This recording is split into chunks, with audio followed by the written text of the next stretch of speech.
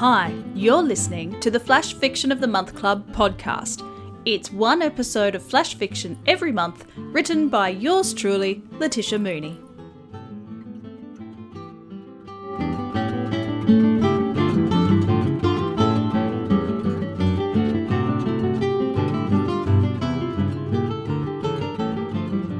The Flash Fiction of the Month Club podcast episodes are recorded up to a year after club members have already received, read, and loved their deliveries.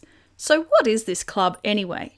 For just $4.50 a month, you receive the latest flash fiction from my writing desk. It's designed by me, the author, features free art by amazing artists, and is printed on heavyweight silk paper. Then it's addressed by hand and posted to your house.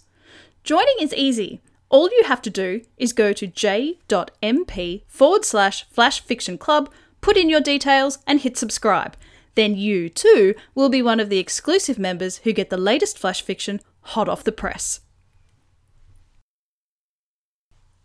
Okay, so welcome to episode 3 of the Flash Fiction of the Month Club podcast. Chin on my left hand, steam from a hastily roasted coffee making my nostrils warm and the tip of my nose damp, I tapped the pencil on the table in front of me. Tap, turn, tap, turn, tap, turn. The cafe spilled out into the busy road near my house. It wasn't full. I was a million miles away, reliving what I could of last night's experience. A hand pushed my pencil hand to the table and held it there. What the? Frowning, I turned angry eyes in that direction. A pointy goatee on a calm face intoned, "It's annoying as fuck, stop it." He let go once he was sure it had sunk in and started to walk back to the counter. I threw the pencil after him and hit him in the back. "You're a fucking hipster, you don't know what annoying is." He stopped moving. His shoulders heaved upwards, so he probably breathed in. The murmuring hubbub inside the cafe fell away, the atmosphere tense. "She's right," came a weedy voice from the door. "Hipsters are just hippies with cash, too focused on pretending to do good that they don't realise they're annoying everyone else." The barista would have been the fighting type if he hadn't been a hipster. Maybe he still was. The energy rippled under his skin like it was trying to escape. The weedy-voiced person strode over to my table. He put a small object wrapped in yellow paper directly in front of me, patted me on the shoulder, and turned to leave. "You can thank me later," he said, and walked out. Later? For all I knew, this was a bomb, or a man-eating pot plant, or a powder filled with some kind of virus that makes everyone think you farted while it eats them away from the inside. I wished I hadn't thrown that pencil. I could have used it to lift the paper.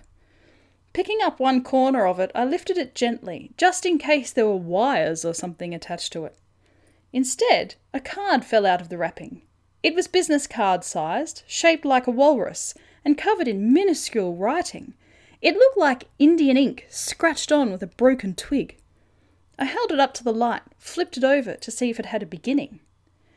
It was a play. The protagonist had my name, and it was the exact script of the last hour of last night that I remembered clearly.